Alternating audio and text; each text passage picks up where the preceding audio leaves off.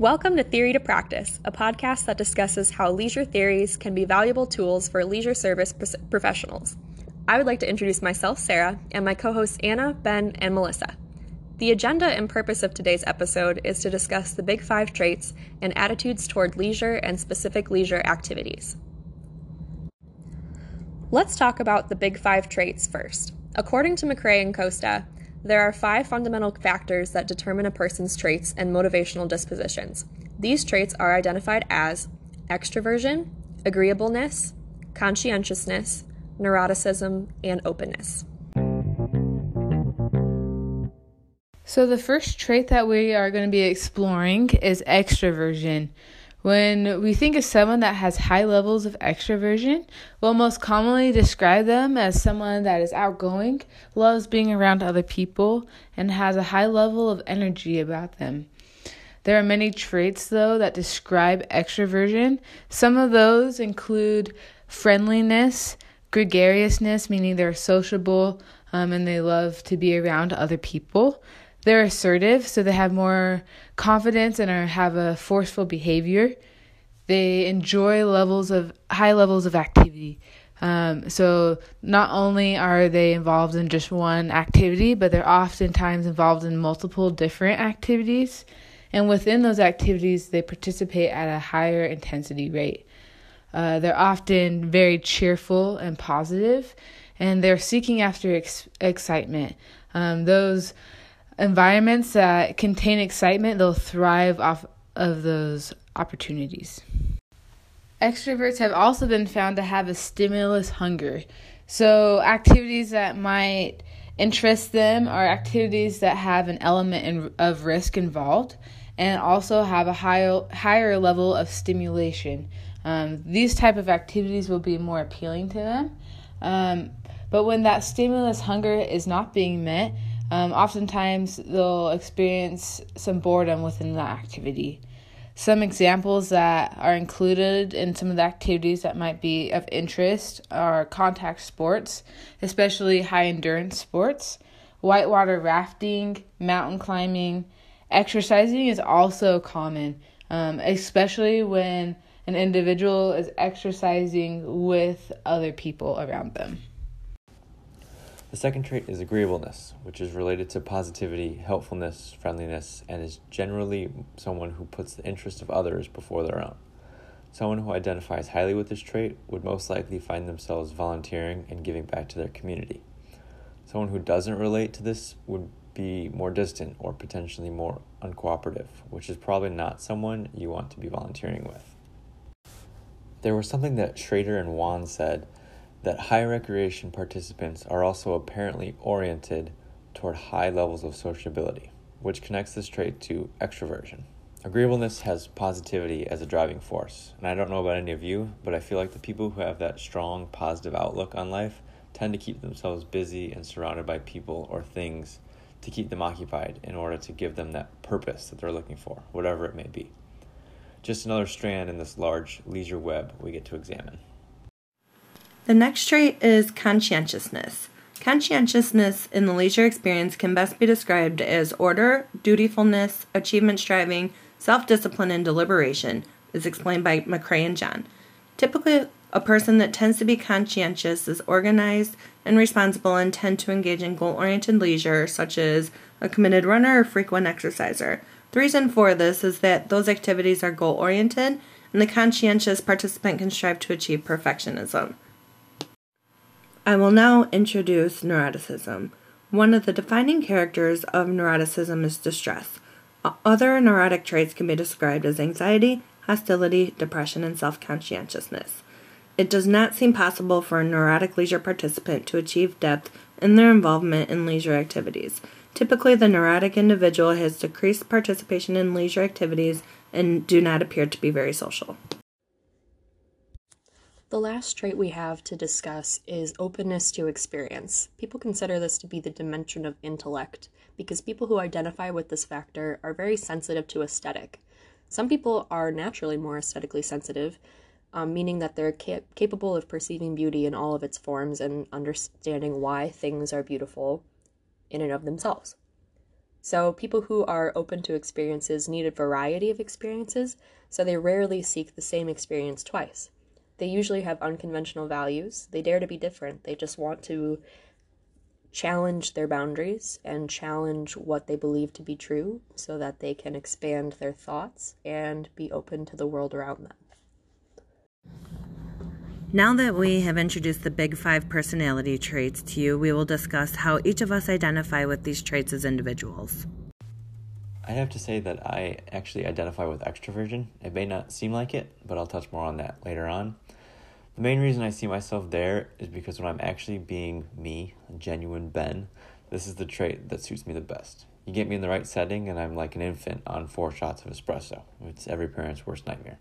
I actually love talking, I love trying new things, going on random adventures, and overall, I just like to have fun. I definitely identify the most with openness to experience. People who know me well describe me as fairly open-minded. I'm not always keen to challenge tradition, but I am practical when it comes to considering new ideas. I definitely have a high sensitivity to aesthetic, meaning that I love cohesive aesthetics like bohemian or non-cohesive aesthetics like abstract art.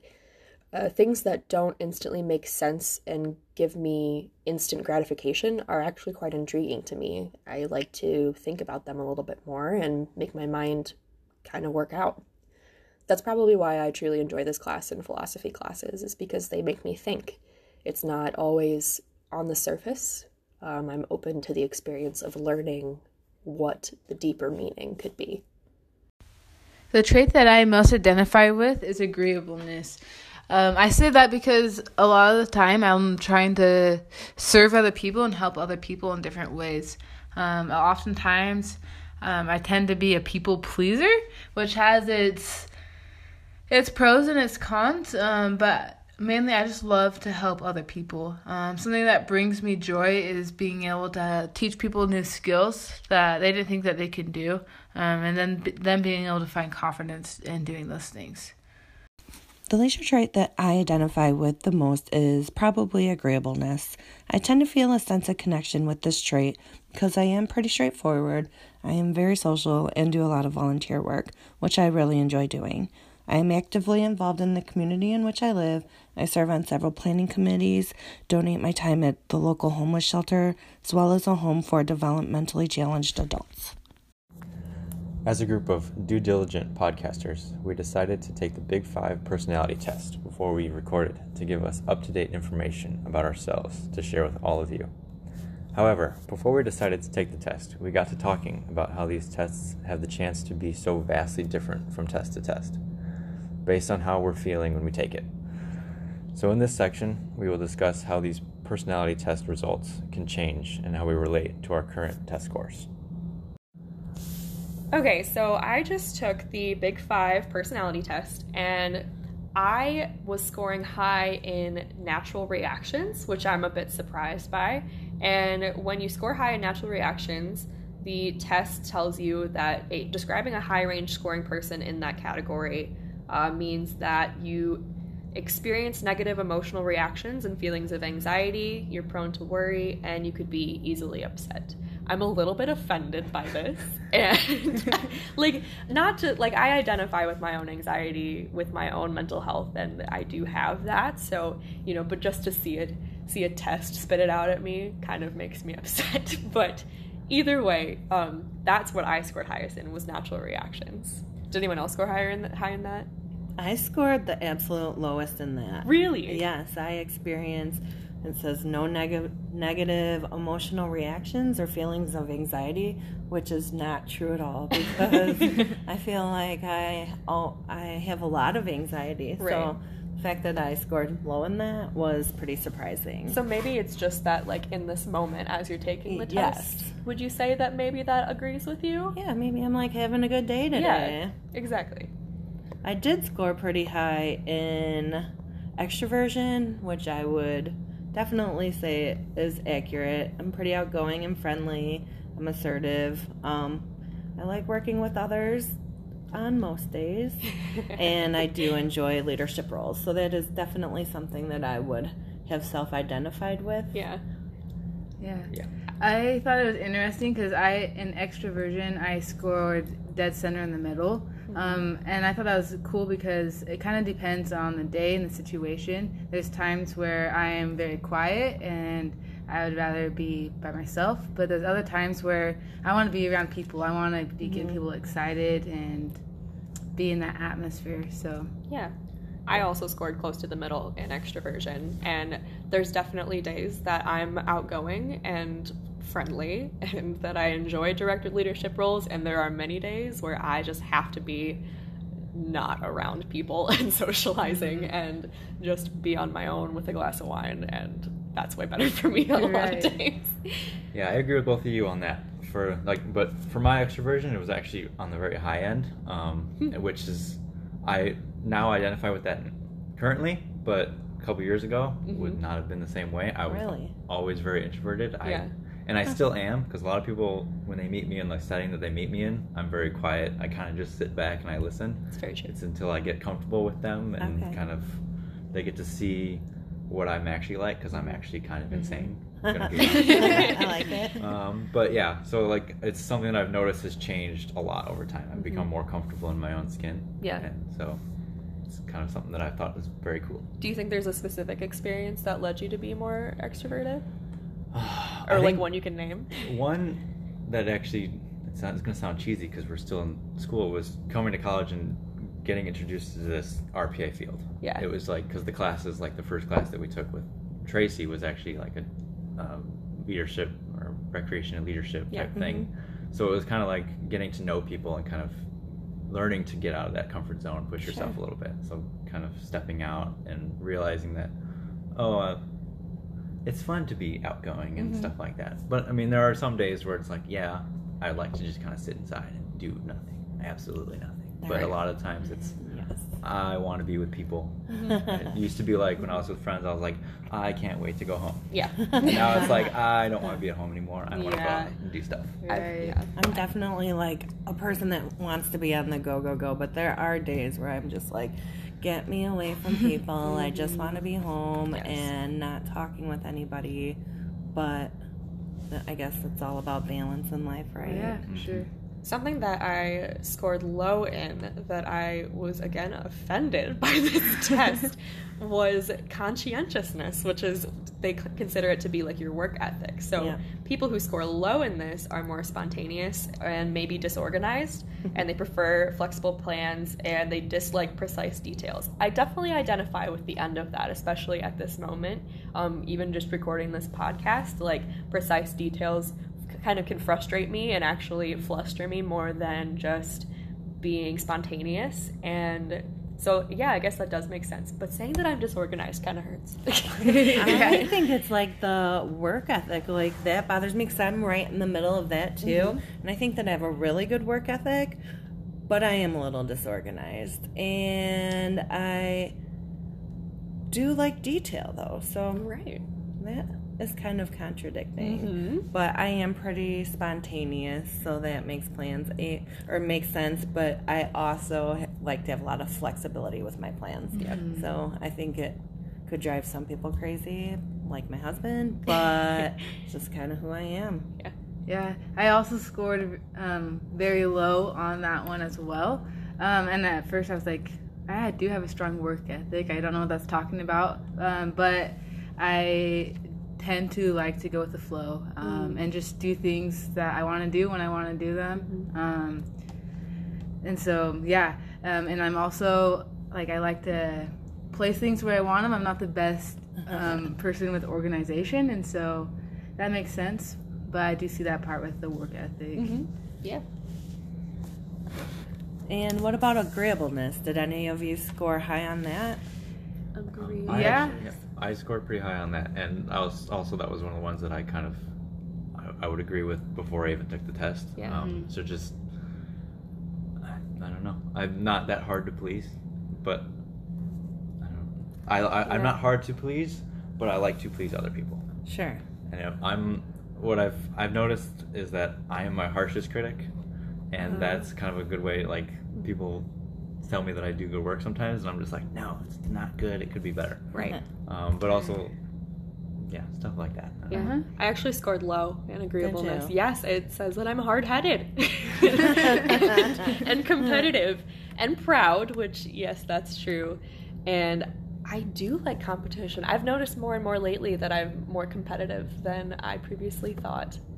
That's interesting, because I'm actually the opposite. Really? I looked at that. I was more competitive as a kid, and now I've just kind of gone that laxed route in life, where I'm just like, when I play board games and stuff, I'm like, just for fun. It's not, so like, as a kid, if I didn't win, I was pissed. I was furious. I would throw the board. I was the one who would flip the table and run upstairs. I hated it.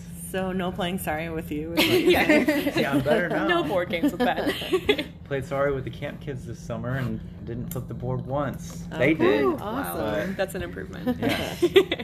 I am also pretty high in agreeableness. I would have thought it would have been my highest trait, but I was my second highest. I think the biggest thing for me is I'm really compassionate.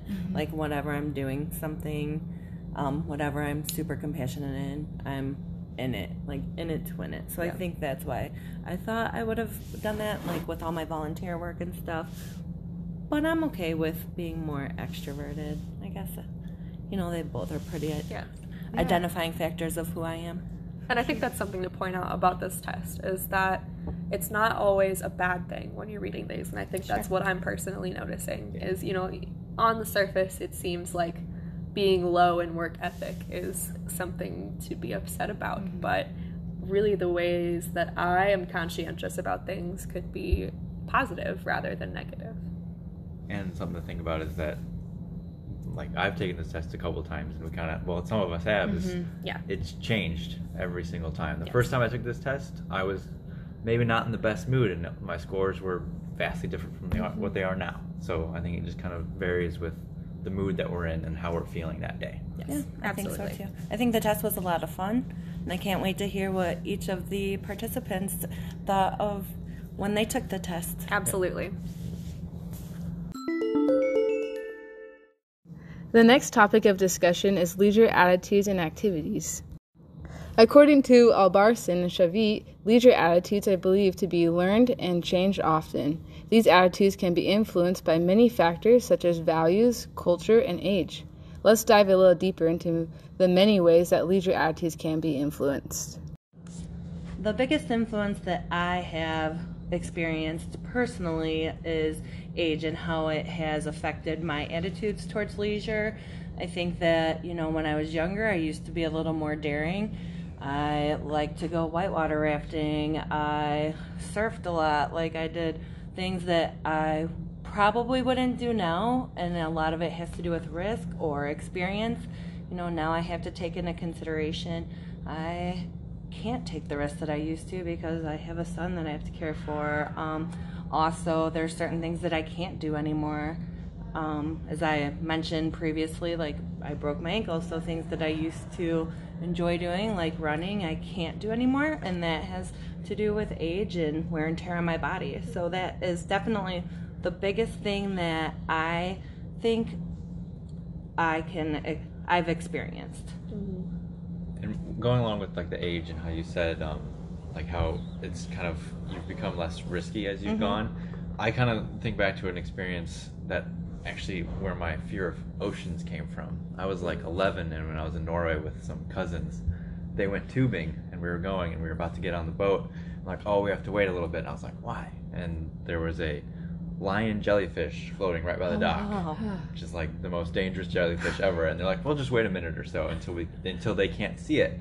And at the time, I was like, all right, cool. I was 11, and then a couple years ago, I thought back to that. I was like, why would I do that? I didn't know. I didn't even think about it as a kid. I was like, it's fine. It's not going to bother me. Sure. But like now I'm like, I don't want to go in the ocean. I like to see where everything is. And it was like black water too. So it was just on the surface. But as soon as it was like gone, it could have been like 20 yards away. We just didn't see it. And I'm like, all right, we're good.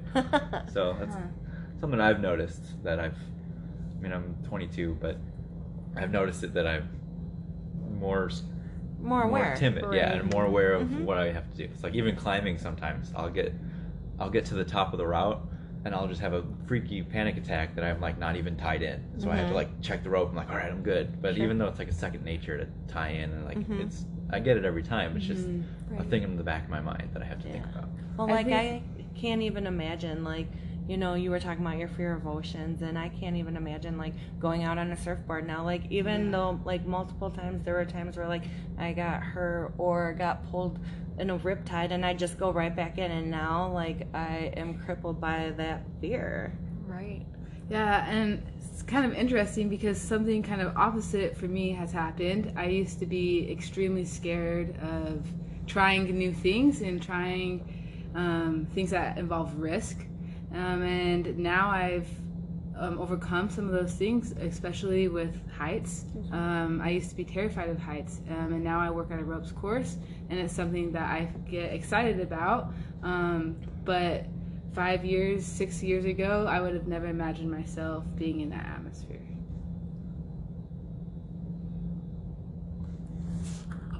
So I personally struggle to find my own personal identity with values and culture in leisure attitudes. Does anyone else have that problem?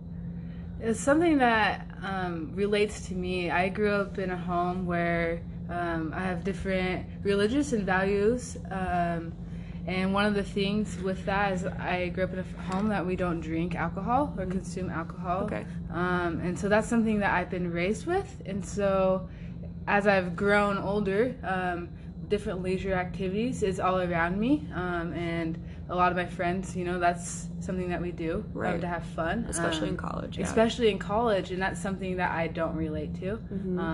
But I find other leisure activities going in that other direction. Absolutely. Yeah. I mean, I program activities that is based around drinking. I work for a brewery, so, you know, for me to try to think of programming something for a group of people that don't drink would present a huge challenge, but it's something that's a huge value to you, and I respect that. Right, yeah. So actually, the more that I think about culture, I was grown in a culture that my family really loved to take me to museums. Every time that we traveled and went somewhere, it was museum after museum after museum, something about the local culture or something about a culture from olden days, you know, something of that nature. My parents always tried to instill in me that there were, you know, different beliefs and different ideas in different parts of the world, and I have a positive attitude, I would say, towards that now. Like, being really open-minded and inclusive in my thinking is something that they instilled in me at a young age. But I will say that I have a negative connotation with museums because I dread museums now. I went to them for so long. Now every time we go on a vacation, I'm like, no museums. I'm not going to any museums. I just want to go enjoy myself. But that's just my personal... And I do agree with that, because I was raised from like second grade to like freshman year of high school. I was homeschooled, and for 6 years of that, we didn't do any schoolwork. So it was just kind of learning through life, and it was experiential learning. So we would go the whole museums, the hiking, all like traveling the world. Like, we did a huge road trip to Yellowstone. We just kind of did all that stuff to try to just learn from what life has to offer, and just of get that culture. We'd also go to different, like, we would go on trips to like different like religious kind of areas. So we went to like a mosque, or I'm blanking on the other ones, but we'd go to a bunch of different ones to just kind of see what that one's like. Because like, we were very open with like religion too. We would try things. If we didn't like it, then we'd try something else. I went to church a lot as a kid, but it was always for like just experimenting it, not actually. Okay. Yeah. So. Well, that is like a lot different than my cultural experience, because I was, I went to private school my whole life. So I went to Catholic school. You know, I had friends that were only Catholic, and so I didn't have that culture experience that you did. I mean, I went to museums and art galleries and all that, so I experienced that, but I wasn't experiencing that high culture that you did at a young age.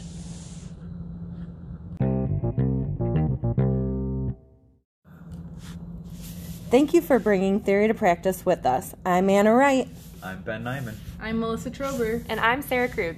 We hope that you enjoyed our discussion topics and were able to learn a few takeaways.